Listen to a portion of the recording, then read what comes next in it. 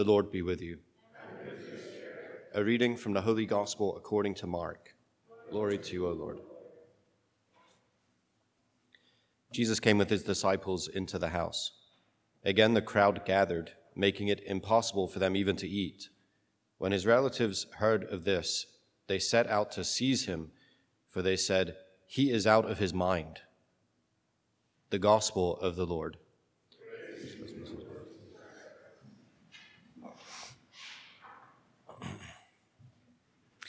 I don't know. I don't have a lot of issues with the gospel passage. It's like, okay, great. A little more on either side of it, maybe. It's, okay. I've done my preparations. It's okay. It's not like, yeah, exactly. It's not like I'm seeing this passage for the first time, it's like, but it is like every year, I think, yeah, really? Is that, we're going to take that little snippet and give it, okay. I don't know if you heard what was said in that passage, right? And I think actually there's like this, throughout the Mass, right, there's this big build-up to the gospel passage, right? I mean, it carries through to the Eucharist, of course, because we're here to offer ourselves in the sacrifice of the Son to the Father. Yeah, so we're here to offer ourselves in Jesus' praise of God. Because our praise, without the perfection of his praise, is really insufficient, right? It doesn't quite meet the mark. So that's what we're here for. And the thing is supposed to grow in crescendo. And you see it, even like the Alleluia here, right?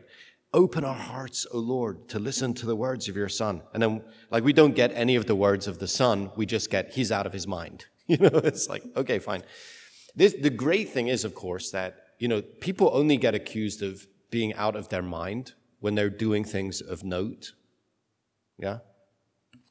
By and large, okay, right, there is the kind of fringe where you're like, okay, and when I might say the fringe, right, or the outskirts of society or something where you say, well, these people are actually legitimately out of their mind. That's not what's being really thrown at Jesus there. It's quite clear that he can function as a human being in society. He's very charismatic. He's drawing a lot of people to himself. You don't see that about people that we might diagnose in some form or fashion. Right? They tend to not have great followings. Right? Just the accusation, he's out of his mind. This is, of course, to undermine what he's doing.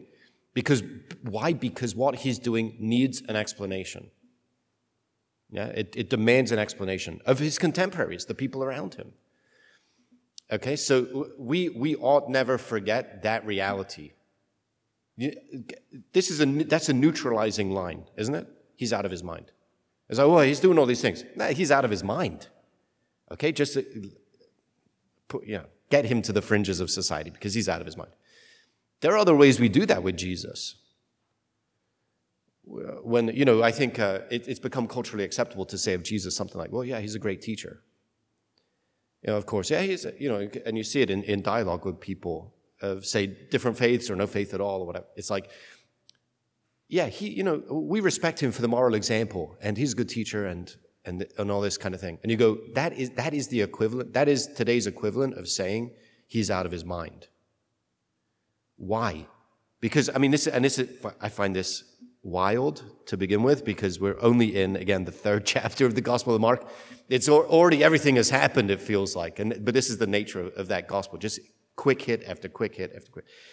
So there's never a wasted word in the Gospel of Mark. So we see, it's already happening. It's already unfolding. His baptism, his time in the wilderness, his defeat of the devil in the wilderness, that initial victory that he wins, as he is then on the march with his ragtag group of followers, of kingdom proclaimers, to take his throne. Right? It's all happening. And here, the significance of the movement is marked here by this line, he's out of his mind. Because he's proclaiming himself to be the long-awaited King of the Jews, the Messiah, right? God's anointed king. He's come to be at the head of the renewal movement that God wants to effect for Israel, and then through them the world. Okay, that's a massive task, right? There's some big monikers there that he's taken to himself that are just wild. And he's either right about it or he's not. Yeah, so If he's right about it, yeah, he's the Messiah. He's the King of the Jews and all the rest. If he's wrong about it, he's a dangerous man. He's a dangerous lunatic, right? You don't have a lot of options with Jesus. You simply don't. Right? The Jesus that you encounter in the scriptures, you don't have a lot of options with him. And this was C.S. Lewis's contention as well, right? Liar, lunatic, or Lord. Right? Well, he's either who he says he is, right? He's the Lord, or he knows that he's not, and he's saying that he is. He's a liar. Or he doesn't even know that he's not, and he's a lunatic. Right? So those are your only three options with Jesus. He doesn't seem like a liar or a lunatic. This is the challenge. And of course, people don't want to grapple with that. So what do you say? We just say, I kind of like his teachings, it's like, no, he's either the Messiah or he's not, right? He's either the King of the Jews, which makes him the rightful ruler of all nations, and then, by implication, the rightful ruler of every human being, right? The rightful ruler of every human heart. He's either that or he's a dangerous madman. So I'm going to say, take up St. Josemaria's line on the point and call Jesus the divine madman. Okay, because there's not really actually a direct refutation of the line. He's out of his mind. So it's like, okay, fine. Let's just say he's a madman, because you think back even just to the beginning of the Mass, right? You were sent to heal the contrite of heart. Lord, have mercy. This is a strange, say, subsection of people to call, right? It's like, okay, just the contrite of heart. Yeah, just those who have the capacity or the desire to receive him and understand their own sinfulness, their own waywardness, their need for a savior. You were sent to heal the contrite of heart. You came to call sinners. Okay, this is crazy. That is a divine madman, right? No, why not? You came to call the good and the strong and the influential and the rich and the what? That's not the case.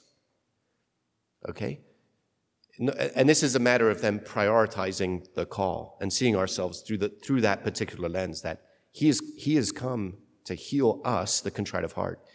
He has come to call us, the sinners. Certainly he's come to call us to repentance, but he's come to call us to share in God's own life of love. Like, there's no greater invitation. So we see him, you can see him, and you go, man, this is like when you encounter Jesus, whether it's in your own prayer life or it's in the scriptures, you're going to say, wow, this is kind of madness, actually. This is divine madness. Why? Because God is like, just kind of making use of silly expressions here, but, God is like out of his mind in love with us. Okay, so there is madness here. But we let him be the madman that he is, and not the one that we push off to the margins. We ought not be pushing anyone off to the margins. Because can I say, that's usually a sign of sickness, not in those persons, but in society, in the societies that we have created. Oh, you don't fit in? Get out. Right? This is what we're doing in some form or fashion. You say, yeah, but we created that society. And in fact, this is then the madness of the method of God to heal the contrite of heart, to call sinners, is that we recognize it's all gift. And then we have to start building out, say, our lives, spiritual, social, communal, the rest, and then building up the world in the civilization of love that God has intended it to be. And we do that in the most humane way possible, because what we receive is gift, and we're made to give it away. And that's the way the kingdom of God works. I was going to say that's the way the world works. That's the way God wants the world to work. That's the way the kingdom of God works. And we, right, those who see in Jesus, not the madman or the one to be dismissed because he's threatening to all the agendas and the powers of the day, but we see him as the king, and we're willing to submit ourselves to him. We are the advanced signpost of what God intends to accomplish. And so we've got to get to it. And that means that we've come in contact, because of the work of Christ Jesus, the divine madman. We lowly and I don't know, as insignificant as we are, and so on and so forth, right? We have been claimed by the love of God in Christ Jesus.